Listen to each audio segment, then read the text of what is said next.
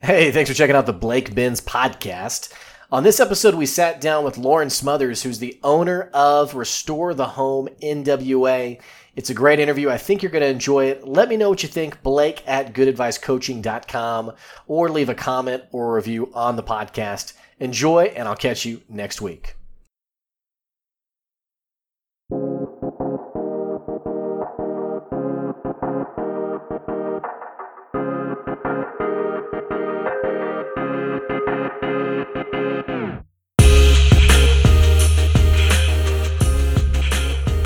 Hey everybody, welcome back to another episode of the Blake Benz podcast. I am sitting down with a good friend of mine. We're about to talk about life and business and entrepreneurship. I'm sitting with Lauren Smothers, and she is the owner and lead organizer of Restore the Home. It's a local business here in Northwest Arkansas.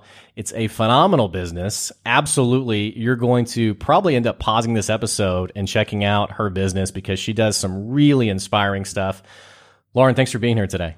I'm so excited. Thanks, Blake. Yeah. So who are you? I mean, I just totally gabbed about you, but let's go ahead and tell the audience, what do you do for a living? What's your business? Yeah. So I'm a home organizer here in Northwest Arkansas, and this is something that I've, ever since being even a kid, I've enjoyed organizing. So just helping friends, like there was a specific story I like to reference back in middle school, and I had a sleepover with a girlfriend of mine. And after we had gotten done reading our Mary-Kate and Ashley books, I said, hey, can I clean out your nightstand? As our next activity. So that's what I've always loved to do. And so now it's my job. So you were like the best friend to have over then. Correct. Because when mom wanted the room clean, it was we just need to have her come over. We just turn on the CD player and go. Okay. So this is there's two things that are really interesting about this. First of all, it reminds me of, and I'm sure you get reference to Marie Kondo all the time. But the similarity I think about is how she talked about when she was a kid. She loved to organize the library books at the library, and she would walk up and down. And I thought, wow, that's so sad. But that's what. Why was that fun to us as kids? I don't know why, but I've just always loved it, and it's kind of therapeutic in a way. And so getting to do that for other people and walk them through that process, it's also kind of a ministry to me. It's a feel good job, and we get stuff done at the end of the day. So okay, so at a young age, you were obviously really excited about organizing. You really enjoyed what you were doing. But even saying right there, what you pointed out that, you found something that brings a lot of joy to you. It brings a lot of life to you. Already I'm getting an impression that your business is more than just, you reorganize some things or you move things from one place to another. How do you see your business? I mean, I see it as it's definitely a service-based business, but this is my avenue to kind of pour out my heart of feeling like I'm helping people, yet getting something done at the end of the day. So the Enneagram, I'm super passionate about right now. Of course, it's really trendy, so I'm a 3-wing 2. So I love to feel like I'm accomplishing things at the end of the day, but also helping people at the same time. So the fact that this kind of fell into my lap a few years ago, it's not something I would have ever picked for myself. But I'm super excited that it's what I get to do because it's just fun and it's really fulfilling for me and the people that I'm helping. So it's a win. Yeah. Yeah. Well, it's always great when you find something that you love and you realize, oh my gosh, I can actually make money doing this. Yes. Yeah. That's honestly kind of how it started too. It was in April of 2016. I had been at my previous job for about 5 years. And then my husband, Mitch, was in a very transitional season. So he was coming out of playing college football and training to hopefully make the NFL, which knowing me as a friend, were probably there during the season or shortly after. And so we both thought that life would look very different and that we would be taking a different path, moving out of state. And so when that door closed and he didn't get drafted, we both kind of didn't have a job for a couple of weeks and thought, okay, well, this will be a good little sabbatical, but what are we going to do? And so I remember sitting on the couch with him one night and saying, I wish I could just organize for people and get paid for it. And that was how it started. I texted a few ladies in my phone and said, hey, if you have a room that's cluttered, I'd love to help you clean it up. And looking back, how random is that? But it's really cool to look back and see what that's blossomed into after just a few years of seeing where it went. So when you first started though, I mean, surely there were like these moments of like disbelief of like, Oh yeah. like no one's actually going to pay me to do Yeah, this. this isn't a thing. This isn't a thing. And it's a perspective that has really shifted in me to see, wow, like this is something that not a lot of people are doing, especially in the Northwest Arkansas region. And so the market's just kind of sitting there. It's kind of a new and trendy thing in a way. But wow, it's a real job. And it still blows me away to this day that this is a real thing and people love it and they need it. And there's not a lot of people out there helping facilitate that. So I'm just excited for just continued growth and the people that I get to meet along the way. That's what honestly means a lot to me too. It's really cool to look back even to the job that I had before this. A lot of those initial first clients were patients where I worked with before that became good friends, through seeing them over and over again. And so it's really great to see how those connections just all kind of weave together. And then you wake up 3 years later and you have a business. Yeah. Well, so, and I'm, and obviously the audience can't see you right now, but you guys have to understand that there's so much like life in you. I mean, you're obviously it's great how you just light up as you talk about your business. And it's first of all, as I think any customer just loves it when they know that the person they're buying from really, truly believes in and cares about their business. But I get the impression just listening to you, because you've mentioned like how meaningful your work is and like you love meeting people. I get the impression that it's more than just organizing. Totally. In the sense of it doesn't sound very transactional, like where you show up and you move some things around and I'm being purposely simplistic here, but you move some things around and you take their money and yep, see you later. Right. I get the impression, and even through the name of your business, Restore the Home, that there's something very intimate and personal about that. Yeah. Is that right? Or Absolutely.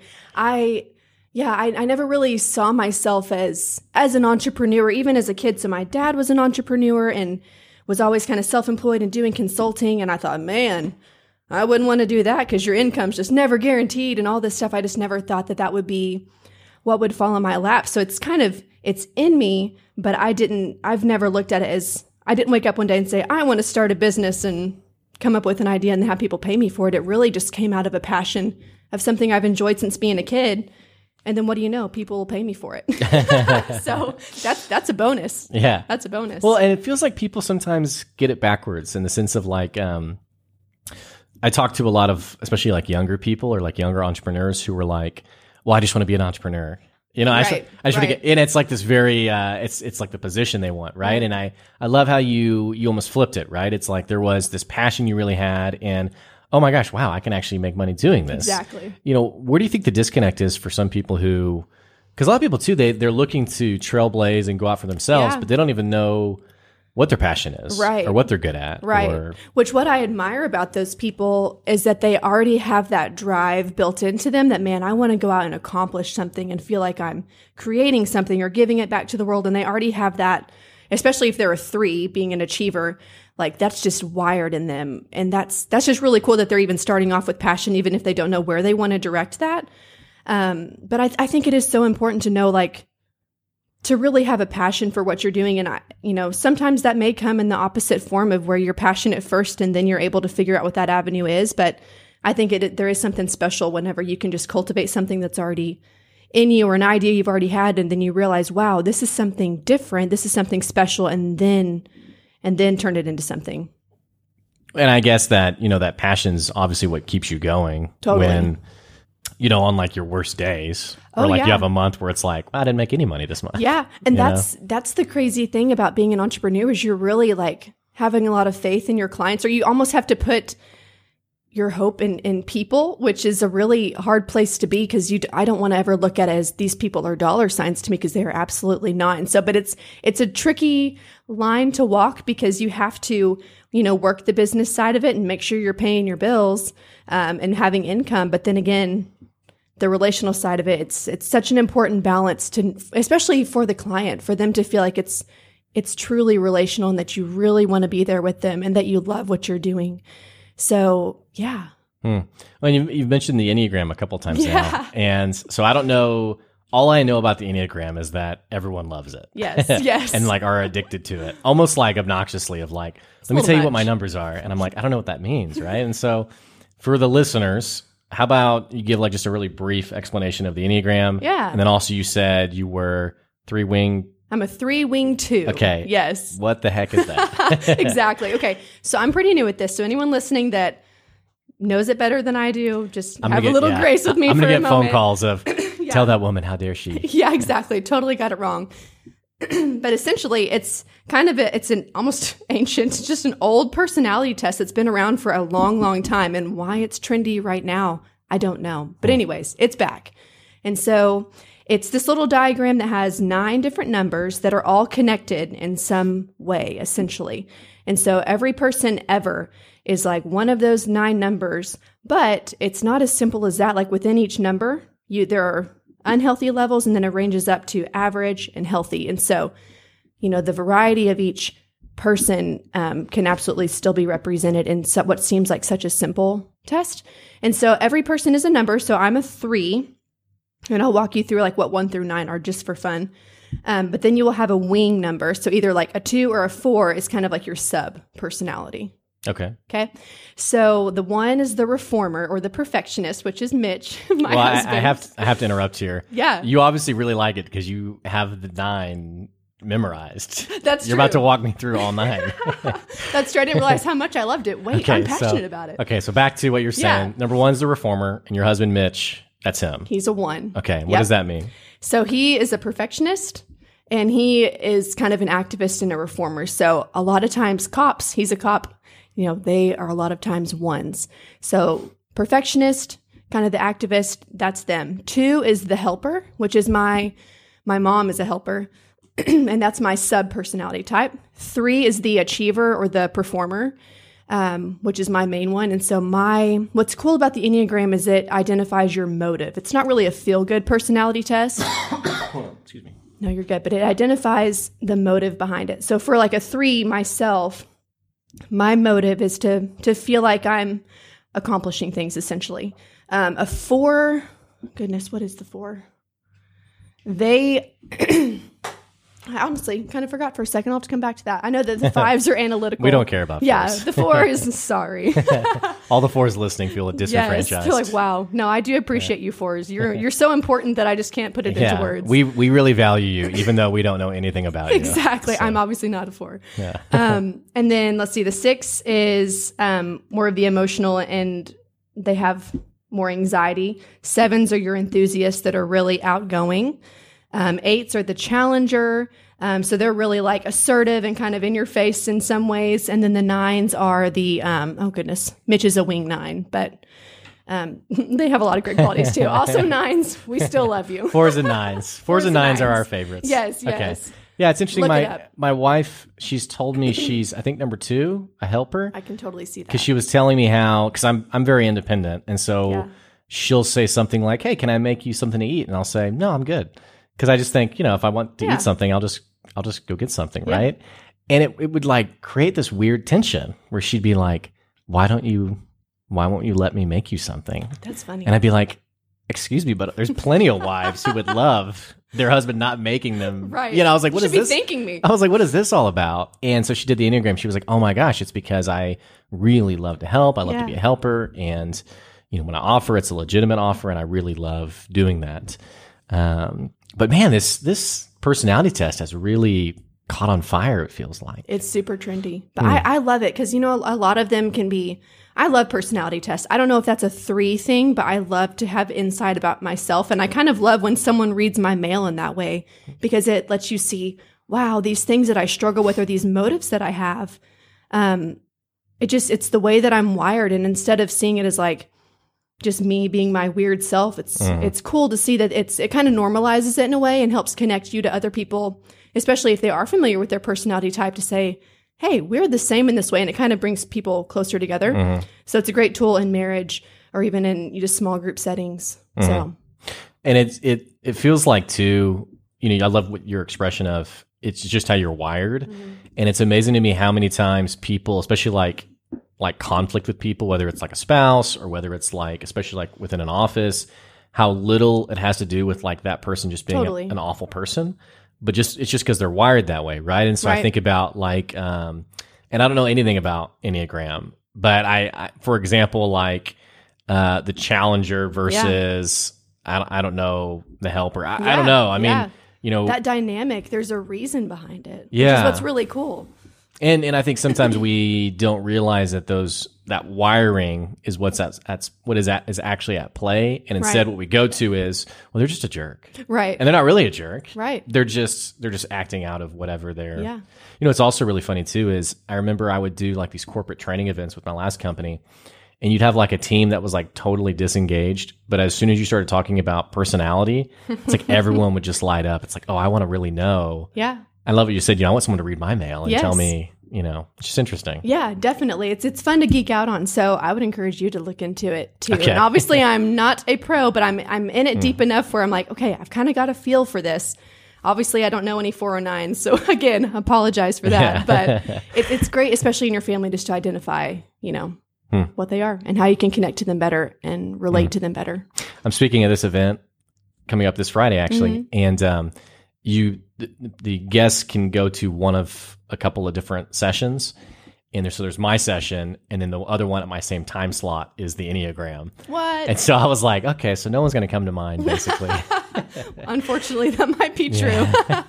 I was like, I saw that, and I was like, dang it. I was like, okay, whatever. The really committed people will come. I'll be curious what type will, if they don't go to the Enneagram, what their Enneagram type is, you know? Maybe they like to avoid. Yeah. Dysfunctional people. Yes. I'll get all the dysfunctional people. Okay, cool. So when did you figure out your Enneagram type? You know, it was probably a couple of years ago. Someone random brought it up to me, and I was like, "Yeah, I'll take the test just for fun." And it was super eye opening. Even at that point, I remember printing off the results because I was like, "Oh yeah, I'm going to want to reference this like every day," and just kind of because it also explains how you can better, you know, your personality type, which a lot of those tests probably do. But it just blew me away how accurate it was. But then it kind of got lost in the nightstand, probably. But then it resurfaced probably within the last few months, even of just, so we had our first baby in June of last year, 2018. Congratulations. And thank you. Yeah. And that's a very, that's a big life transition. And I think, I don't know why. For me, I almost mentally didn't transition till what feels like maybe a few months ago of realizing, wait, this is kind of an adjustment and this is hard. And especially for I'm so used to getting things done and feeling like I'm being productive. And that's something that I treasure very much. Throwing a baby into the mix that you really want to take good care of, it changes that. It changes how much you can get done. It changes how productive you feel. And it changes your priorities. And so that's been a huge adjustment for me, especially juggling a small business. Even though it's on the side, it really is kind of my full-time gig because, you know, as an entrepreneur, you're always thinking about it. We don't clock in at 8 and clock out at 5. And so finding those boundaries is something that's very much so on my heart, you know, since having her, of how do you run a business well and be there for your clients without that eating into like family time. Like when I'm home, I really want to be home. But when I'm home, there are pantries to be planned out and product to be ordered. And so that's something we could definitely talk more about. It's just navigating that balance. So how do you do that? Like how do you One day at a time, as my husband always encourages me. I mean, every week, as you know, it just looks different. There are some weeks that are really busy where it feels like it's just work every day. And then other weeks there's a little bit more of a break. And so it's just kind of navigating that workload. For me, it's important to prioritize and realize like what really has to be done, whether that's in my personal life or in my professional life, is being able to kind of sit down for a second, gather my thoughts on paper and prioritize, and then just kind of navigate it from there. Making sure I'm not dropping any balls, but not like never stopping working, or a baby. If I drop her, that's not good. Yeah. That's frowned upon. So it is frowned upon. Yes. Depends on your Enneagram type. That's true. 3s don't like to drop babies. Yeah. Okay. Well, and so I'm just kind of thinking this out loud as I'm listening to you. You know, you're navigating this dynamic of, I'm an entrepreneur, I'm a business owner, I'm trying to grow my business, right? Right. And I have a baby and a husband and a husband, right? Yeah, he's great too. Yeah. Well, I mean, definitely that he can't just go by the wayside. You have that relationship to manage as well. Yeah. And so you have all of these things to have to navigate and like prioritize. It feels like one of the biggest struggles for business owners is an inability to really prioritize well. Yeah. And here's what I mean by that. It's like the business owner who they're not making any sales. And so rather than like going out and selling, they spend like 2 months on the website. And it's like, none of these things are like ridiculous. Like it's grounded in good thinking. Like, well, yeah, people are going to go to my website, but it's prioritizing time totally ineffectually, right? Because instead of like working so much time on that website, you could have been out meeting people, networking, what have you. So how did you figure out how to do that well, how to make the right decisions? Yeah, I would say time is money for entrepreneurs. And so looking at your days almost in a time block and realizing if you spend it well, you actually can kind of balance everything.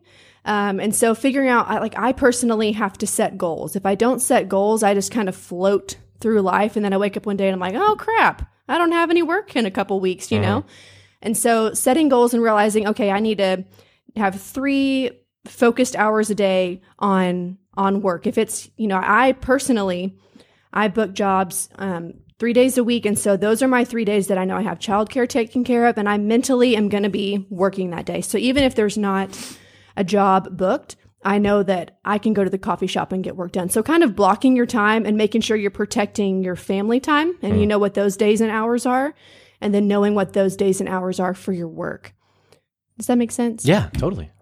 So for me, I just have to know what I'm aiming for and make sure that I'm protecting both of those things. And because if I'm at home and, my sweet husband and baby are in the other room and I'm trying to get work done, I'm not being as productive as I could if I were in a more focused environment where I'm not feeling like I'm neglecting one or the other.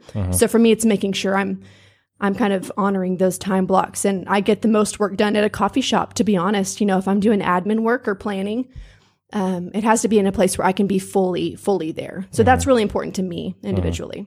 So walk me through, like, let's say once you have a customer, what, just for the people who are just really curious, let's say maybe the average listener who's seen an episode of Tidying Up and they're just fascinated. Yes. And also, to your credit, I would say similar to your revelation a couple of years ago, I remember when you guys were starting thinking, and I remember thinking like, that can't be a real thing. That's not a real thing. Yeah. But I'm also learning, like, it's amazing how many niche markets there are, like people who will actually pay for, certain things. So for the average listener who, they've maybe seen an episode of Marie Kondo stuff, or they're a little bit aware of the kind of work you're doing. Right. Walk me through, who's this perfect for?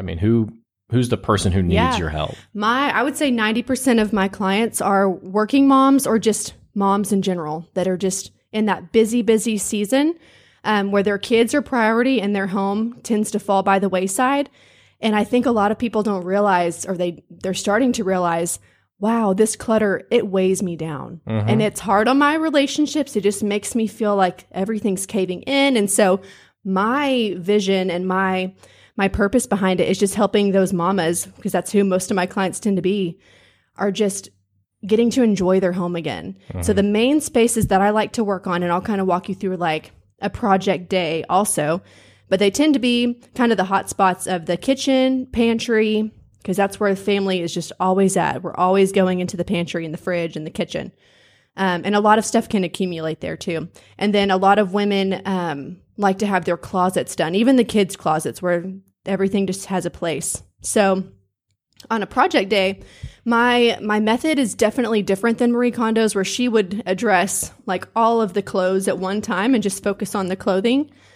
And I guess this is the achiever in me that wants to feel accomplished at the end of the day. But we pick a space. And so we book that space for that day. And we know, hey, at the end of this day, your master closet's going to be like completely reset and be awesome, or at least be, really, really close to that. Sometimes I have to come back and add a few more bins, But so on an average project day, I walk in the first 30 minutes to an hour or so, I just kind of get familiar with everything that's there. So I'll usually start in kind of the floor space, anything that's just straight up clutter. Go ahead and pull that stuff out and start sorting it. So I sort everything for the clients for them. I leave all the hanging clothes up because I personally find it overwhelming if you pull all of those out onto the bed. So if I'm going to get overwhelmed, my client's going to get overwhelmed. So I apologize, by the way. I'm sure it's a little obnoxious to like keep referring to Marie Kondo because I know you're your own business it's person. Fair. No, but I just know a lot of people, that's their data point. That's what they think of. Yeah. And so and absolutely, as I'm listening to you, I just don't want you to feel like, I hope I'm not being rude and you're the worst. Okay. No. She's walking out right now. Yeah. Bye. Okay. No, it's great because it's good to be reminded of what people think of when they think of someone that helps them declutter and organize. And she's very much so known in our culture right now. So you don't take the clothes out. Right. Instead, I basically address everything else because we know that the clothes are going to stay on the rack. And so I'm basically going to hit the reset button on everything else. So I sort everything for them and I say, hey, okay, I'm ready for you.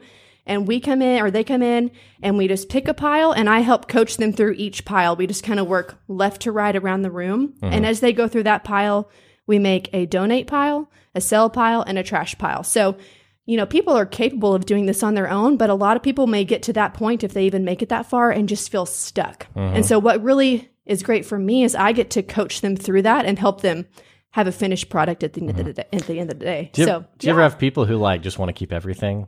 Like my wife Joy will go through things and she'll say, okay, what do you want to do with this like random bumper sticker that you got when you were a teacher, a decade ago? I'm like, oh, I want to keep that. Definitely need and it. There's like, okay, here's a pin that says Lee High School, which is where you worked. What do you want to do it? Well, we got to keep that too. Yeah. And so everything is keep for me. Sure. Everything. Mitch is the same way. Okay. Especially with all of his football memorabilia. I mean, there's just no way we're getting rid of that stuff. So I've had to just come to terms with it. But anytime that something goes missing, he's like, did you donate that? Oh my gosh. Like, yes, I did. But, I kind of tailor it to each client because everyone's end goal is different. There are some people that want it to look like a magazine whenever I'm done, and that's great, and that's super fun. And then there are some people that just want to feel like they can breathe. Again, like that's their end result. Because if they're at the point of hiring me, most people are ready to let go of stuff. They've already kind of made it through that process of realizing this is too much, it's weighing me down. I could use some help. And so most of my work is already done mentally and emotionally for them. It's really just coaching them through to the end result and just making that happen and having an objective perspective on things. Whenever I pick up any item in their home, I have zero emotional attachment to it. So I'm able to say, hey, do you use this? Hey, do you want this? Do you need this? And what's your reasoning behind, if they hesitate, I'm like, okay, let's walk through like your reasoning of why you're keeping it. So are there ever tears? Like, there's been a couple of times. Okay. But the only reason, because this sweet, sweet lady, her husband had passed away a few years before. And so everything had just such a sweet and tender attachment to him as a person in their life together. And so that was honestly a really sweet time. How did you navigate that one? Sitting there with her and as she cried and just being there for her almost like a friend. And that was what was so sweet about it is we had only met, this was our second time together and we got to have such a sweet and tender moment. And that's not the typical experience, but it was a very special thing to realize like, oh my goodness, this is huge. And she was making a huge step. She was ready, but see, I think that's what is really exciting talking to you is it's very obvious that you have a depth of empathy for your clients in that you're willing to help them navigate those sometimes really raw emotions. And it's obvious that, it's just not another sale to you. It's totally. And maybe we could park there for a second because I'm even just thinking about the name of your business, Restore the Home, and everything you said about like some of your customers who are just like, I just want my home to feel it again. Yeah. I've heard my wife Joy, and it's just so funny. We have such different perspectives because she'll be like, I just want our living room to be just to be peaceful. And I'll look around and be like, it looks great. And she's like, we do not see the same the same room. I'm like, what is so wrong? We need to talk about our vision for this space, Blake.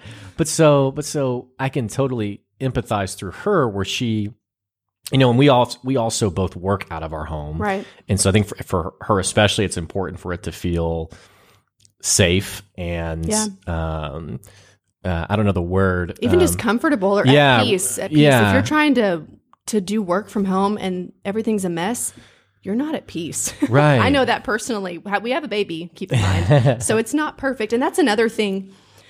we could talk about too is just I am not expecting anything to be perfect. And I think some people may think, oh, an organizer is going to come in and want it to, have me convinced that it's going to look perfect all the time. And that's just not the case. That's something I really, a lot of moms especially have this guilt of like, man, it's not going to stay this way. It's going to be a mess. But it's great to coach them through, hey, you're in a season of life where kids live here. So it's, the main living spaces are going to look like people live here, and that's okay. So even my own home, my kitchen, my pantry, and my closet are like my happy places that stay together, and the systems are in place, and I enjoy keeping those up. But man, my living room, there's toys everywhere. The pillows aren't perfect. It's just enough to where there's life going on. And I really try and coach people through like, let's be realistic about how things are going to look. We know we can make it better and have systems in place for like those areas behind closed doors. But in your main living spaces, I really encourage them to give themselves some grace too. It's just not going to be perfect, but we can simplify it, and we can make it better and put systems in place where they would be beneficial. Well, and let's put some words on it in the sense of like when a job is done, the home will feel more blank. Like what are those things that I would even say peaceful. Because there's like the high level. Yeah. There's like the surface. Like, I mean, you paid me to organize it. Right. It is organized. Right. But again, I just see this trend that's so below the surface of, and it kind of goes to that old cliche of like home is where the heart is. Yeah. And that cliche is found like in this, you have these illustrations of like you just said peaceful, and there's like security there, and there's right. Comfort. It's comfort, and it's regenerative. And, so how do you view your work, I guess? Yeah. I mean, giving people like helping them enjoy their home again, helping them feel like when they're home, they are getting recharged instead of being weighed down. So, I mean, it should be a place where you come home and you feel welcomed and you feel like you can relax, and you just can't relax whenever there's clutter. So getting to help people get it to that point is huge. And even after our sessions are done at the end of project days, you can just see in like my clients' eyes that they're like, wow, I feel a weight lifted, because they know how much stuff they let go of. And they could have done that on their own. It's just doing it and having someone help you through that. And so seeing that weight being lifted off of them, man, that's what keeps me going too. Because you can just see it in their eyes. And some will tell me, which is even better, because I love that. So yeah. Well, so where do you see this going long term? Like what's the vision for Restore the Home? Because it started out as something I did on the side. So during that time of transition where we were kind of starting fresh on our jobs, we didn't really have anything planned. This was more of a side thing. And I had other jobs that would, be income that we could count on. But I made it full-time after we had Ellie. So it's officially full-time, and I would like to keep it at that. But I look at it more as like how many days a week I'm able to, or I plan on committing to it. And I think I want to keep that at 2 to 3, because that's kind of where I can still find balance with my family, because that's still my number one priority. But I would like to see it growing in consistency, because, as an entrepreneur, it's different week to week. There may be a week where I have hardly any, might be meeting with new people, but there's not really real income or projects happening during that week. And then the next week might make up for the whole month's goal. You just never really know. So I think I would long for just consistency in that, but also still keeping it to just those few days a week where everything else is still protected. So growth, yet a growth that still allows me to be the wife and mama that I am, number one. So yeah, I have a dog, and I want Sadie to have a good life as a dog. But what you talk about, and maybe this is a good segue. You mentioned how you want to have 2 or 3 days out of the week that you're really like hunkered down working on the business, but then like other days of the week you're really investing your time back into your family. Right. Feels like I talk to a lot of business owners, or even not even business owners, but just employees who are in like the 8 to 5 or the 9 to 4 or what have you. Yeah. And when you talk about, and they kind of bemoan, I want different circumstances for my life. Like I want more time with my family. They want circumstances to change, right. And yet it doesn't change. And so it's kind of always this very distant, I just would always love that to ever happen. Sure. It sounds like you've kind of created the pacing that you really want for your life. Yeah. How did you do that? I mean, it just, I think, again, just identifying what my goals were and what my boundaries were and how I could protect that. And honestly, a huge part of that, something just very practical, was childcare and knowing like, okay, right now it's just Mitch and my mom, which is amazing. And so I'm like, okay, I think 3 days a week is fair without having to pay them, you know? So I'm like, okay, I can do 3 solid days where I'm able to go and be effective and get projects done without overstepping those boundaries even personally. And so for me, Ellie, like if we didn't have Ellie, I would probably be working those 5 days a week and not have any boundaries. So I think having a baby really helped me kind of set my schedule because I could truly only do so much. So I'm thankful for that because I'm a yes person and I don't naturally have those types of boundaries. And so thank you, Lord, for giving me a sweet baby that makes me want to like make sure I'm protecting that, you know? Yeah. I think that's it. After processing that, having a kid that just forces you to have those boundaries. Well, and I love your perspective because not everyone would have that perspective. I mean, I've talked to plenty of people in their 50s and 60s who their big regret is I spent all of my time on work and no time with my kids. There were no boundaries there. Right. And it's understandable. I mean, at the time, they're thinking, how do I provide? Got to pay the bills. Right. There's some weeks that I'm like, sorry, Mom, taking on a few extra projects, you know? So in the couple of years you've been in business, or I guess you start in 2016? 2016 was when it kind of started, So a few years then. Do you remember your lowest point? How? Financially or just related to the bit? I mean, you related to the business. I mean, was there a day you, like for Joy and I, there was a day where I had literally negative $300 in my bank account. Ooh. And I just remember just staring at it and being like, I don't know what to do. Yeah. And I just felt stuck. Yeah. And Joy had like $12 in her account. Right. And we definitely have had those moments. And so that'd probably be my lowest point. I mean, I was at the bottom of belief in myself. I mean, and I ask only because I think people who are listening, who are also entrepreneurs, because a lot of times all you hear about are these really like sexy success stories. Yeah, that's just not real. Exactly. Yeah. Exactly. And so I ask it to create some tangibility for the listeners on, it really is a journey that takes a lot of work. And so I think that actually came later for me because the first couple of years it was more of a side hustle. So financially I wasn't dependent upon it, which was great that I didn't have to have that mindset. But the last, year and a half, I feel like I've had more of that pressure with myself of realizing, okay, this is my gig and I've got to work it. And so there's been more of those moments lately where I think, so Mitch, my sweet husband, is a cop. And then I do this, 3 days a week. And so financially, we definitely have to have a budget and, be responsible with that. So I have definitely had those moments where I'm like, okay, my business account is, it's empty and we're just going to trust the Lord that things are going to work out. And we just kind of take it a couple weeks at a time in some of those seasons, and that's happened a handful of times because it ebbs and flows, you know? But it's just so funny when I have those moments. This has happened many times where I'm like, okay, what am I going to do next? And then I'll get a phone call or a text or a client application online. And I just have those kind of little nods of like, okay, you're doing the right thing. Stick to it because someone new just came your way. And so I even had that last week. I was just at a point of like, man, I really want to grow things. And what if I never have a client again, And then I had just had a phone call come in. I was at Bible study, so I didn't answer it, but I called him back after, and it was just someone that randomly got connected and wanted to book. So, those moments definitely come, and a lot of times they're related to finances, but it's a really good reset button in those moments for the entrepreneur because you're like, okay, this means that I have to do some groundwork to make sure that money's coming in. Sometimes we can ride the wave of jobs or clients or purchase orders that we already have set. And then you've got to keep moving because whenever that wears off in a month or so, you've got to have the next thing lined up. So it's good for me because it keeps me pouring back into my business and not just riding the wave.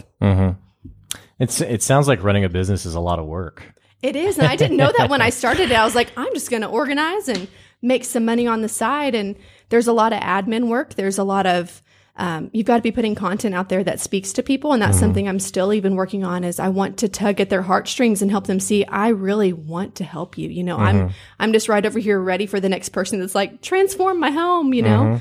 So it's just getting the word out there to people that you're the real deal, that you're authentic, and that you want to give them that end result that they desire. And whatever your business or product is, showing them just your human side. And that's something that on social media is really, it can be hard to come by. And that's something that I want to work on more, because in person, I'm a goof. Like I'm silly, and I'm probably going to laugh and giggle at a lot of stupid stuff, but we're going to have a good time and we're going to get work done. And I want to make sure that I'm portraying that to people too. And, you know, I think it's just so funny how social media, there's so much that people try to portray. Yeah. But what I found is when you do just go to your roots of, I am just a human, I'm just a normal person. And a friend of mine, I love what she said last week. She was on the show and she said, if you don't like it, you can change the channel. And that's just, it just is what it is. Right. And so I think that's awesome. Well, and you know, we have a social media culture that's built on likes. And so we intrinsically want those likes to come, but to be able to, you know, push your feet in the ground and say, this is who I am and I'm not for everyone. I think that's really admirable. Right. And so, or even realizing that, like, even if I don't have a lot of likes, I just want the likes that I do have to be authentic ones. Sure. So, I mean, I don't have 1 million followers by any means, but I love that the followers that I have stick around and really engage, even in just in direct messages or whatever that may look like. You know, I'd rather that be more authentic. And sure, there are parts of me that are, you know, it's easy to compare. And that's something that I don't follow other organizers on Instagram from Northwest Arkansas, and that's kind of protecting myself. And I honestly would kind of recommend that for people. If you have quote unquote competition, which I never want to look at that way because we're all just helping the same people. But maybe even protect yourself in that way of not even looking at those other things, because you want to make sure that you're not, that your heart's staying healthy on where you look at yourself in relation to other people doing the same thing. Now, I follow other organizers all across the U.S. because that inspires me, and I see their work and go, oh yeah, I could do that. I can make a space look like that.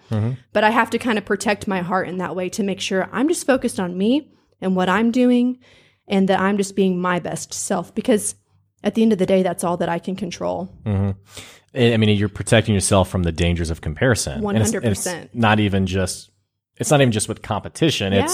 I feel like we're constantly, I just always love to tell the story of when Joy and I were first married.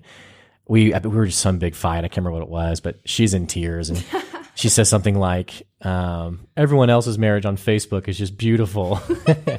And I was like, I mean, they're not gonna live stream their fight, right? You know, it's not gonna be like, hey guys, we wanted to make sure you caught this. That. You know, although we did see a guy who had a hidden camera to expose his like crazy wife. That's hilarious. And so now we always quote it, but because his wife was like kicking and like doing all this crazy stuff, and all this to say, it's that temptation for comparison is really incredible in the sense of it's so tangible to us, right?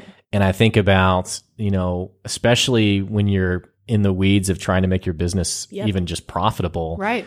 You know, to see the competitor who says, you know, oh, another $10,000 sale, and you're like, oh, geez, I charge like nothing. Like what? You know, and so I totally can relate to you, and I think it's a really wise point that you make of just really guarding your heart from those detractors and demotivators. Absolutely, absolutely, and realizing that everyone's end goal looks differently. So even financially, this is something I've done within the last year, but just realizing, okay, this is what I would like to make, like worst case every month, and then breaking that down to a weekly basis.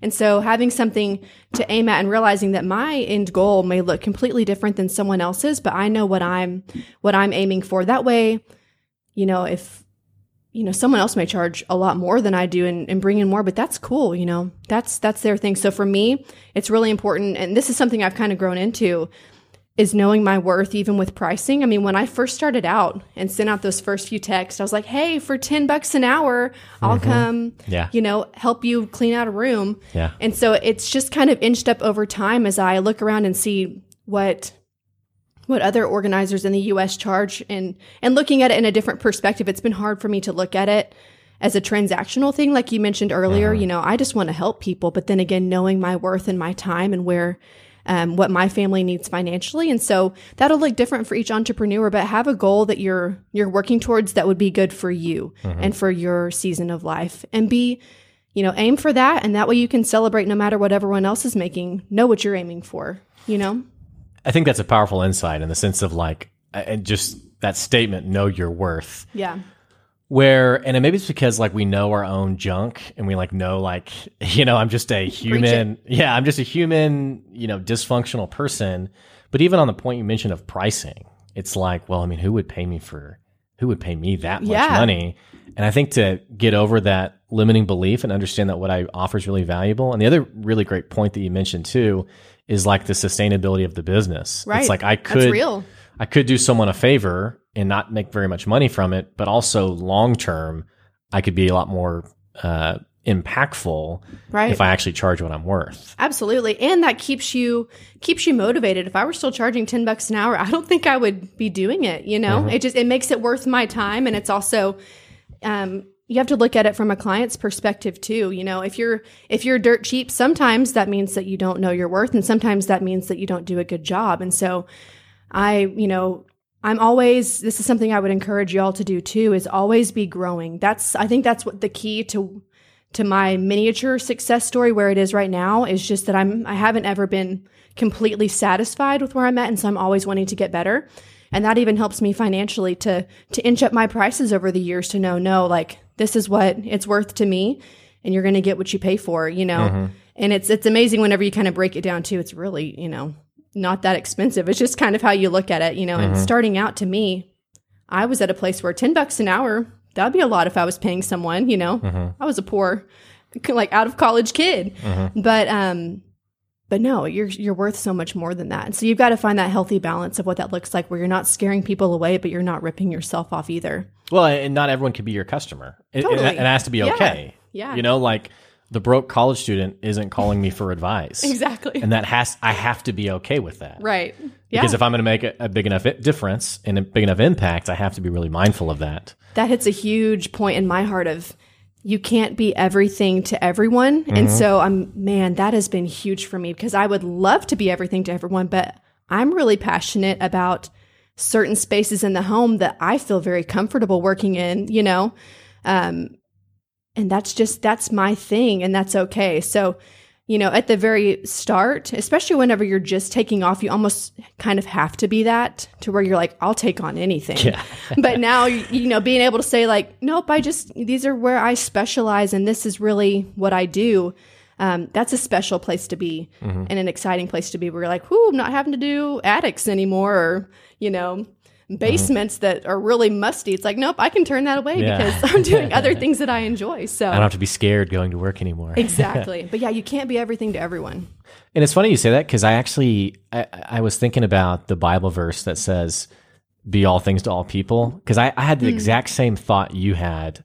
I've been thinking about this over the weekend, because I had a friend of mine who tried to hire me, and I really want to help him, but he was like, I can't pay you really anything. Yeah. And so I had this kind of moment of, well, I want to help. Right. That's why I do what I do. Right. But also exactly what you said, your prices in a lot of cases dictate your value. Right. Right. I mean, you go to the grocery store, you typically don't buy the most expensive. You don't typically buy the cheapest, but you buy something in the middle. Right. And so I had kind of this moment of well, I just can't be all things to all people. And then I thought that Bible verse. So I'm having this, I'm having this, what's the word? This, existential crisis where I'm well, geez, what?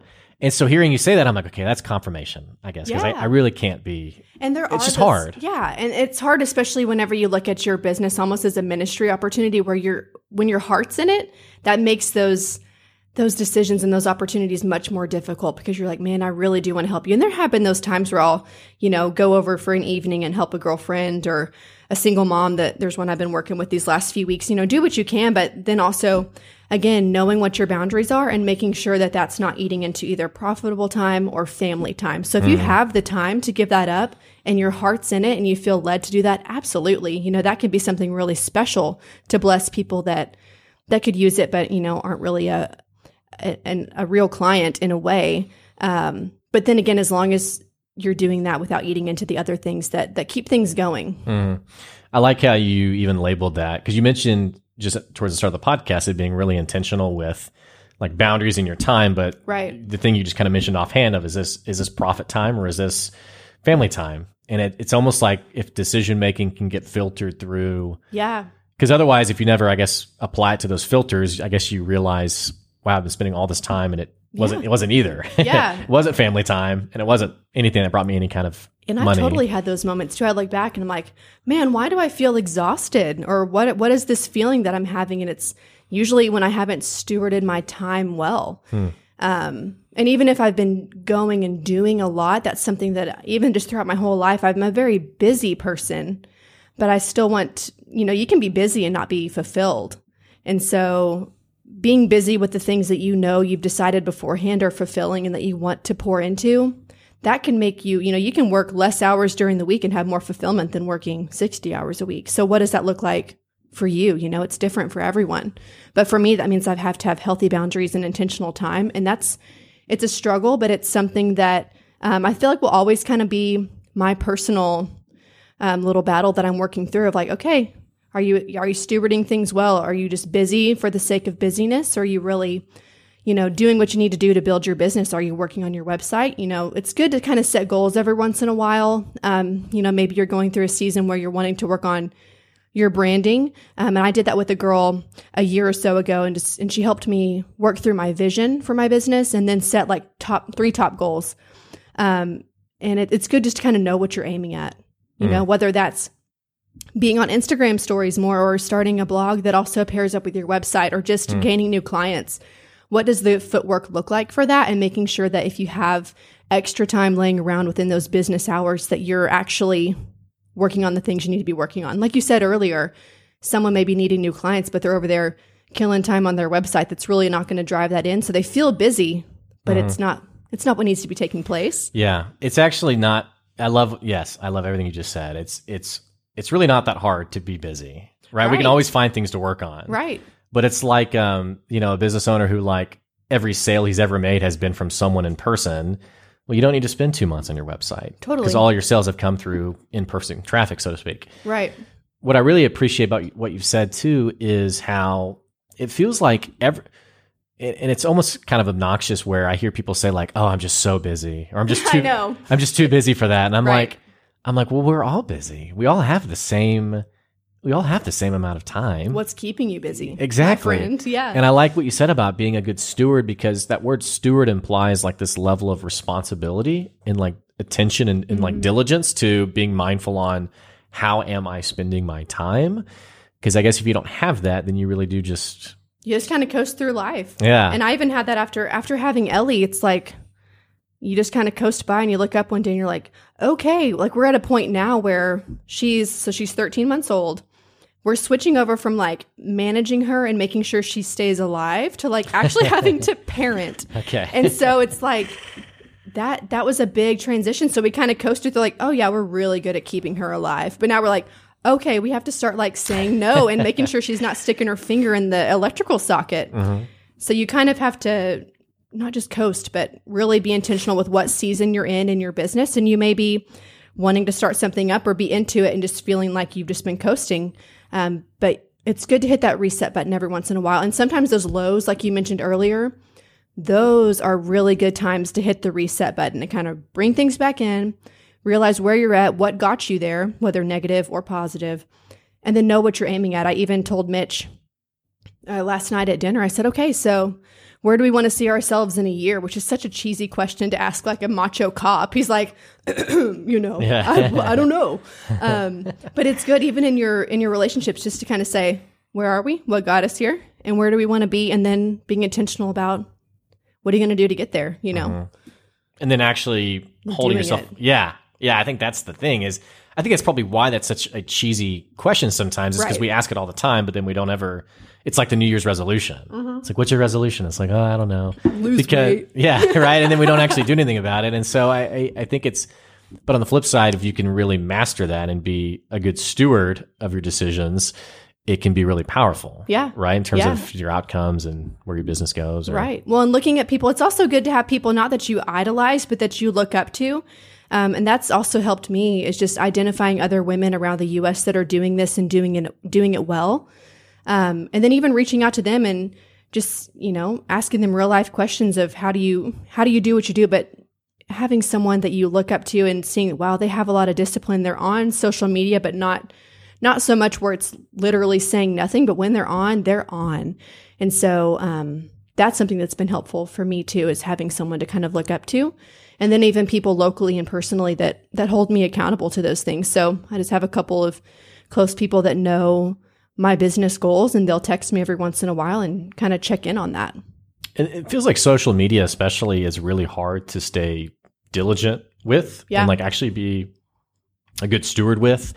And, you'll see people, and I do this myself, where you'll get in like spurts where, for like a week or two, it's like, man, I posted every day and it was great. And then it was like dead for like That's 4 so months. me. That's so me. Why do you feel like it feels like it's just hard to be consistent? I think I personally struggle with a sense of avoidance sometimes. And so I'm like, first of all, I don't want to put something out there just to put something out there, or say something just to be saying something. And so if I'm going to post, I want it to be good. And so sometimes I get in these moods where I'm like, oh yeah, I've got like 6 things I'm ready to throw out there, 6 pictures that I'm ready for Instagram. And then I like get stumped on one thing, and then I don't post anything for a few weeks. And then sometimes that can turn into, if you're an avoider, I don't know, I just don't even go there. Is an avoider, is that part of the Enneagram? I don't know. I can't remember if for my type, if it is, but I know there's also something called, I can't remember. It's called TKI, and it's Thomas Kilmann something, maybe instrument, but it's basically like your mode. How do you deal with conflict? Yeah. And one of those is avoidance, and it's when conflict arises, you basically I'm good, and not conflict necessarily like in terms of like other people, but just things that you feel in conflict with. Right. And there's all these other sort of ones like the person who always agrees. Let's eat there. Yeah. Okay. Sure. Even though they hate. Oh yeah. That place. I can totally be. I kind of float in the middle on that.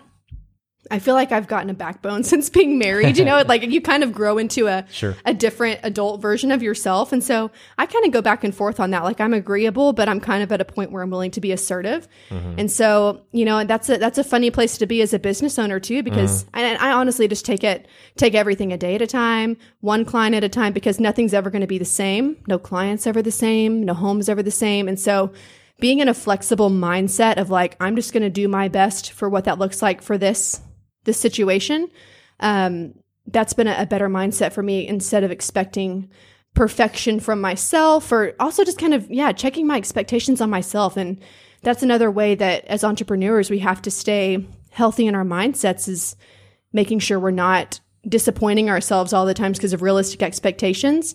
That's been huge. Yeah. And I love how you mentioned how you have people in your corner too, who you have to, who will check in and help you have the right mentality. And like Joy is for you, even just having a spouse that's like, you've got this, dude, because those moments come where you're like, do I just go get a real job? Oh, I've definitely, and I've told her, I've said, okay, I'm going to go get a real job. And she'll just be like, no, you're not doing that. Yeah. Which is interesting, because I have, and it's like the classic cliche of like husband and wife, in that I have other friends who are like, you're like, oh man, your wife must just be, having a conniption back at home with you. What is she?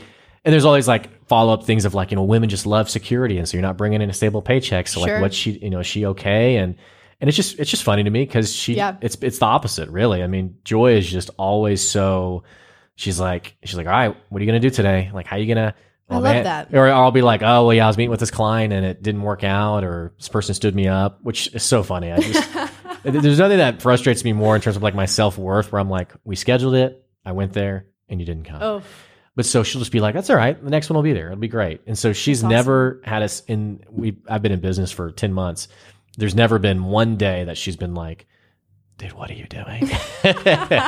She just has always been like, you're awesome, you can do it. And so I don't think I'd still be in business without her. Totally. So. Well, and it's good to realize just how special these business opportunities can be, and Mitch and I have those conversations too, where we're like, hey, it may be slow right now, but when it's good, it's good. And so let's keep fighting for that, and, help me stay encouraged, and then help me talk about like how I can do what I need to do to get where I want to be. So it's good to have those conversations and to have people in your corner for sure. So will you tell me about that, that group that you go to? Is it BNI or tell me more about that? Yeah. So it kind of, I guess the tie in here with like social media, for example, is, and I think it's why people get really frustrated with social media, is that social media is totally a long game in that I'll post something on LinkedIn now and I'll get like 10 likes or 15 likes, which is nothing. But for me, it's big. But when I first did it, it was like I'd post something and there'd be nothing. Crickets. Yeah. Nothing. And so you'd be like, okay, I'm just going to delete this now. Or, it'd be like, because you post it and you kind of refresh and think, okay, right. But then no one says anything. And now I've just started kind of building momentum and it's just really resonated with me. Okay, it's totally a long game.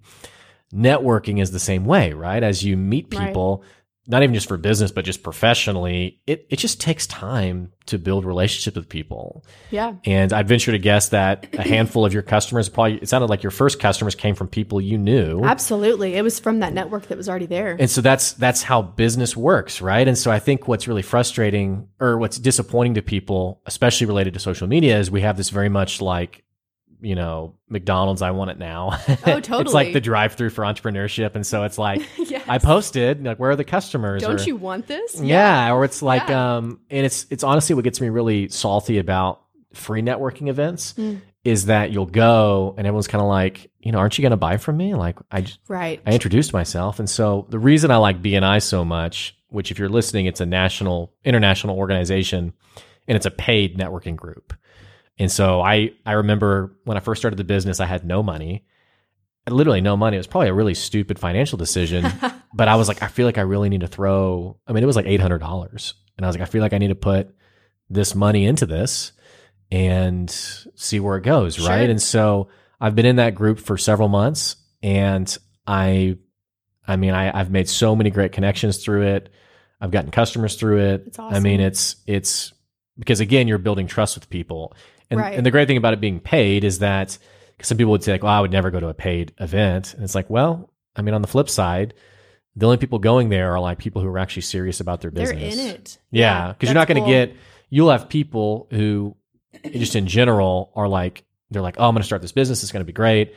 But they're not really that interested. Right. And so that's what that event is and what I do with that. And that's good to know. Yeah. Yeah. Well, and even like you've touched on just the relational side of it, just takes time. And so especially if you're a relational person and that's an important part of your business or what you're doing, that's why it's so important to always be working on those. Because even if you meet someone or someone has an inquiry, like it may be months until they book, but you always want to have that dialogue going. Totally. And then it will just kind of, everything just falls into place, within time. Right. You look back and you're like, wow, okay. All of those months really worked out, but it just takes a lot of little conversations here and there, making connections, even asking for like I would say all of my business has been word of mouth and Instagram. That's probably 95%. Some Google searches, not much.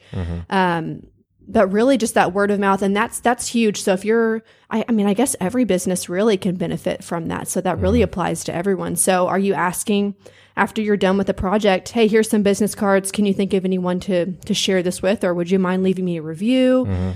Being intentional about asking people to help kind of do that work for you. Because if you did a good job and they're proud of what you did, they're absolutely going to share it and say, well, sure. It's just asking. I love that you said that because a lot of people, they get really scared doing that. It's like, go ask them for referrals. Oh, I couldn't do that. That would come across as selfish, but you're so right. And so I don't know how mentally you got over that block to actually do that, but I think getting to a point where I was really proud of what I was doing. The first couple years, I look back on some of those pictures. I'm like, do I just like delete my Instagram feed from like the first 2 years? Please don't scroll back there. Yeah. And I think just getting to a point where you're really putting out work that you want to show off. And self-promotion is a really weird thing. Maybe some people are more comfortable with it, but that's something that I've just had to grow into, of realizing I should be stinking proud of that before and after. Man, that went from being totally crazy to being something beautiful and functional, which is really important to me too. I don't want it just to look pretty.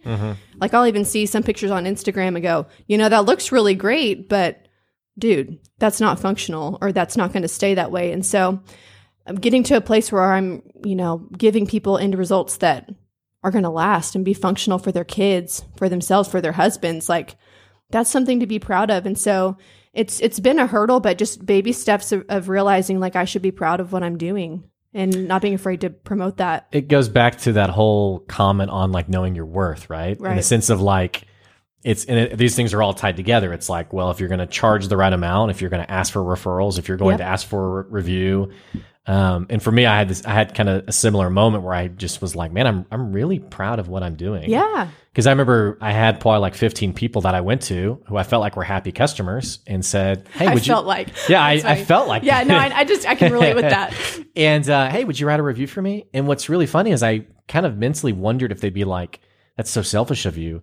But literally every single one of them was like, oh my gosh, yeah. No question. I'd love to. Totally. And would you be okay if I put it on social media? Yeah, totally. And actually I got a sale last week and it came from a review. I gave them a review from a similar business and said, this is another customer. This is what they said. And because of that review, they went with me. And so I went back to that original person and said, hey, thanks for writing that. It just got me a great deal. And she was like, I love that. What you're doing is so important. Cool. And so I think what you're saying is really meaningful because it speaks to just at your core, that what you do, it's maybe it's not the best. Sure. I think it's the best. Sure. But it's phenomenal work. It's at least better than, and I think it's another way to think of it too, is I had a friend of mine who I was underselling myself and he was like, do you think you're better than your competition? And I was like, yeah. And he's like, so don't you want them to go with you instead of your competition? And I was like, yeah. And he's like, well, they're not going to hold back. So that's good. That's a good word. Yeah, absolutely. And that also pushes you to make sure you're putting out the best work that you can. If you're really going to take it seriously, and also you don't want to have analysis paralysis on the opposite end of that to where you're like, I'm not going to put anything out there unless it's, amazing or magazine worthy. And that's just not always the case whenever you're trying to get things rolling, Something is better than nothing in some ways. But once you get to a point where you really know what you want to accomplish and know what you can do for people, it's good just to put your best work out there. That way you can show people. Well, it's the expression done is better than perfect. I like that. And that, not that you're like putting out really crappy. It's like, ooh, that looks really bad. Right. That was terrible, but here it is. Yeah, it's like a guy he was trying to sell me for web design. And I said, well, let me see your website. And he was like, my website? And I was like, yeah, let me see your website. And it was really bad. And I was like, I don't know, man. Better not. But, it's going back to what you said. Like, I think you're right. Most people don't buy on the first interaction unless they already are looking to buy right then and there. Right. Most people, I think the statistic I read was it was something like people will buy after the 7th interaction. Interesting. But most salespeople, which every entrepreneur is a salesperson, right? Most salespeople stop after the second time. Because it's like, rejection. And it's like, this makes me feel really bad that people keep telling me no. And there's a lot of assumptions behind that. There's so many assumptions, right? And it's like, I must be a failure. I must not be good at this. When it's just the person needs more interactions from you. And it doesn't mean that you need to like call them and try to sell them, but it goes full circle in this conversation of social media of, maybe it's worth it to not have analysis paralysis on, is this the perfect post? Right. Or is this the right stuff? But just, hey, I'm getting one more interaction closer to the 7. That's good. And are you inviting people into that interaction, which I'm not always the best at? A lot of times you want to like end a lot of things with a call to action, and that's good. But then sometimes you just need to invite them to interact with you. And I think, that was spinning my wheels of like, how am I as a consumer, even on things that I may see on Instagram and go, wow, that's cool. I still appreciate them. Even if I, end up buying in the future, it's my mindset is not, well, that's lame. And then it takes 7 times to be like, well, that's awesome. No, I think it's awesome the whole time. Yeah. But you're just not ready it just to buy. has to work on me. Yeah. So that's really good to think of it. How would I be as a consumer or as someone that's in need, and kind of hitting those pain points and encouraging them at the same way that, hey, I'm just sitting right over here whenever you're ready. I think that patience is a maturity about, I think it speaks to like the genuineness of really wanting to help people in the sense of, hey, I'm here. And however long it takes you, man, I want it to be your time and when you're ready, as opposed to I want your money right now. Right. Like I had a guy who called me to sell me something And I said, it was like a cold calling service. And he was like, Oh, I'll call businesses for you. And it seemed like a great service, but I said, you know what? I think I want to wait a month and just see, because I had a friend who was doing the service. He was already enrolled. I said, I want to see where he is in a month. And the salesperson got, it felt like angry at me and impatient in the sense of, I want to close this right now. Right. And really, I sensed this moment where it flipped, where it was like, okay, this is more about you and your sale than it is really helping me. Wow. Yeah. And so I think you're spot on in, you know what? I'm okay with being patient. And if it takes us a year, I'll be here. Yeah. Whenever you're ready. Cause I legitimately want to help. Totally. So I think that's a really great call out. It's a great point to make. Yeah. And it's lowers that expectation that we put on other people sometimes. That's not something to expect of other people. And so you're not going to be as disappointed if you're just open, and that's another, that's a reason why I also charge for my consultations. So it's just, $50, but it's enough to where it's worth my time, even if they don't book anything, but they're committed to some degree of like, okay, I know I'm in this. I'm really interested enough to be willing to give you $50. So it's, and that's, chump change to some people, and other people, it's a small investment, but that at least gets us on that common ground that we're both fully there. And it's not just like I'm throwing out free consults and meeting with anyone, it's like, okay, we're both in this. Let's like talk about it. Yeah. And you got there much quicker than I did, because Joy, I think I had about maybe a 6-month process where I was doing so many free consults. Sure. And the consults would turn into like a 2-hour coaching session. Like, let's go all through your business. All for free. Yeah. Yeah. And I was like, well, it's just a consult, And so I got home and Joy sat me down and said, you will not do another lunch with someone. I love her. Like, you will not do another coffee with someone.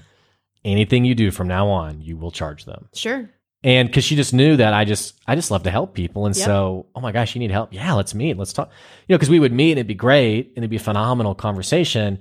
And then it'd be like, it's really not in my budget to go any more than this. Right. And it's like, well, we didn't even really go anywhere because you didn't pay me.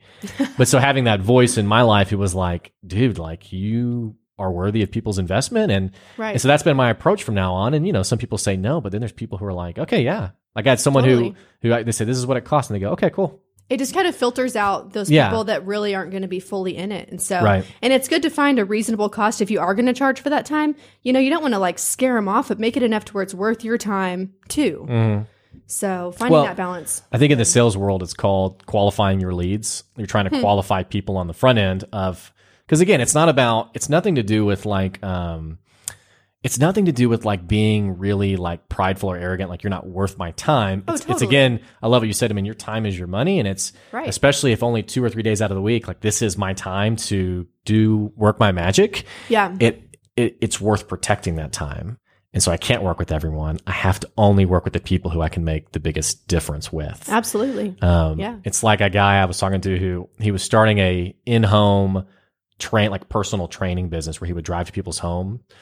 And so we talked, and about halfway through the conversation, I was like, so like, what kind of car do you have? He's like, oh, I don't have a car. I was like, you don't have a car? He's like, yeah, I can't afford one. And I said, well, are you like meeting people like online? Like, how are you connecting with people? And he was like, oh, I don't have a computer. And I was like, well, okay, so are you calling people? He's like, well, I don't have a phone. And I was like, how are you even talking to me? He's like, oh, it's my dad's phone. And I was like, wow. I was like, interesting. And it was after like 30 minutes. And I was like, why am I talking to this person? But it was like, part of me was like, oh my gosh, I want to help you. But then also, this goes beyond even protecting your time. It's understanding that not everyone who expresses a desire to get help actually either has the means to walk out and execute that help, or is really that serious about it. Right. It's like someone who might call you and say, man, I love what you're doing. I really want that for my home. But they say they want it, but they don't really. Right. It's like which is a weird place to be. We're like, I thought you said you wanted to hire me, Well, it's people in general. We're really good at being interested in something, but not really committed to it. I mean, I would love to go to the gym. That's a cool idea. Yeah. Why don't I? Because I don't really want to. Right. Same. And I'll just be honest. Oh, totally. I just, deep down, I just don't really want to. Yeah. Joy will say, you want to go to the gym today? No. I'm good.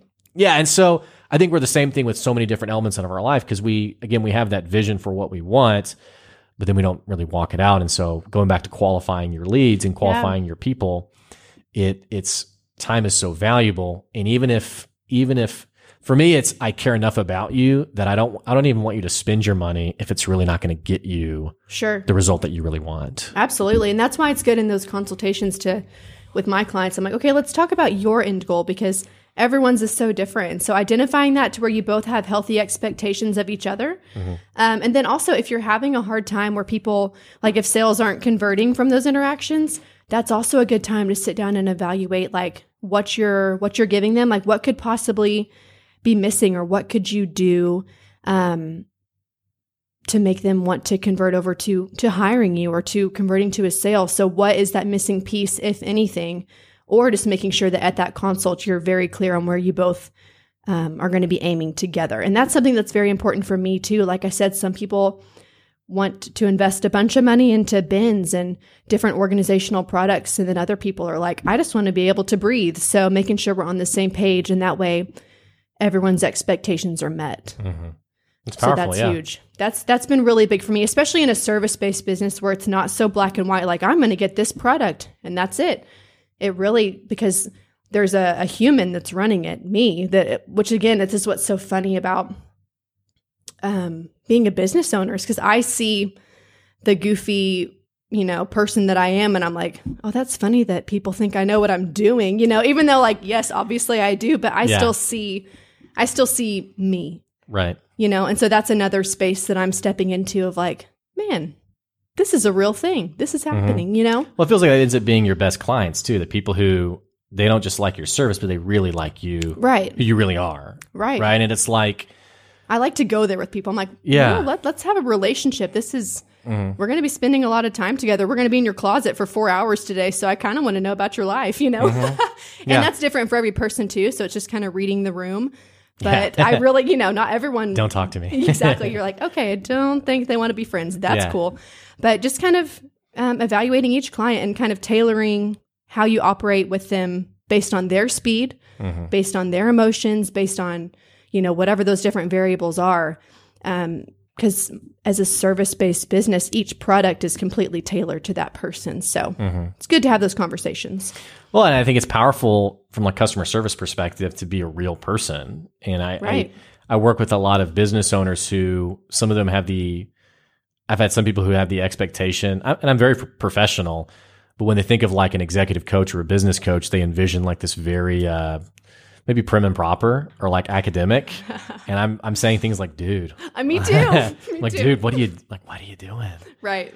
That's real. Though. I like that. Yeah, that's just, again, I think it goes back to being okay with your people saying no and not being your customer. And then the people who are, they really love you for who you are. Yeah. So, which that speaks louder, than if 90% of the people you interact with think it's awesome. Listen to the 90%, like maybe take some notes from the 10%. And if they might have some valid points, but you know what? Hang out with the 90% and then just go from there. Yeah. So. Well, it's been really incredible speaking to you today. This was fun. And yeah, this was fun. And I'm a huge fan of your business and I love what you're doing. And thanks. If you are in the Northwest Arkansas area, for our listeners, you absolutely need to get connected with Lauren. Is Instagram the best way for them to reach out to you? Yeah. Or? Instagram, I'm at Restore the Home NWA or restorethehome.com. Okay, cool. Yeah. All right. Well, thanks for being on the show. And again, listeners, thanks so much for your support. If you enjoyed this episode, please leave a review or email me, Blake@goodadvicecoaching.com. Let me know what you think, and we will catch you later. See ya.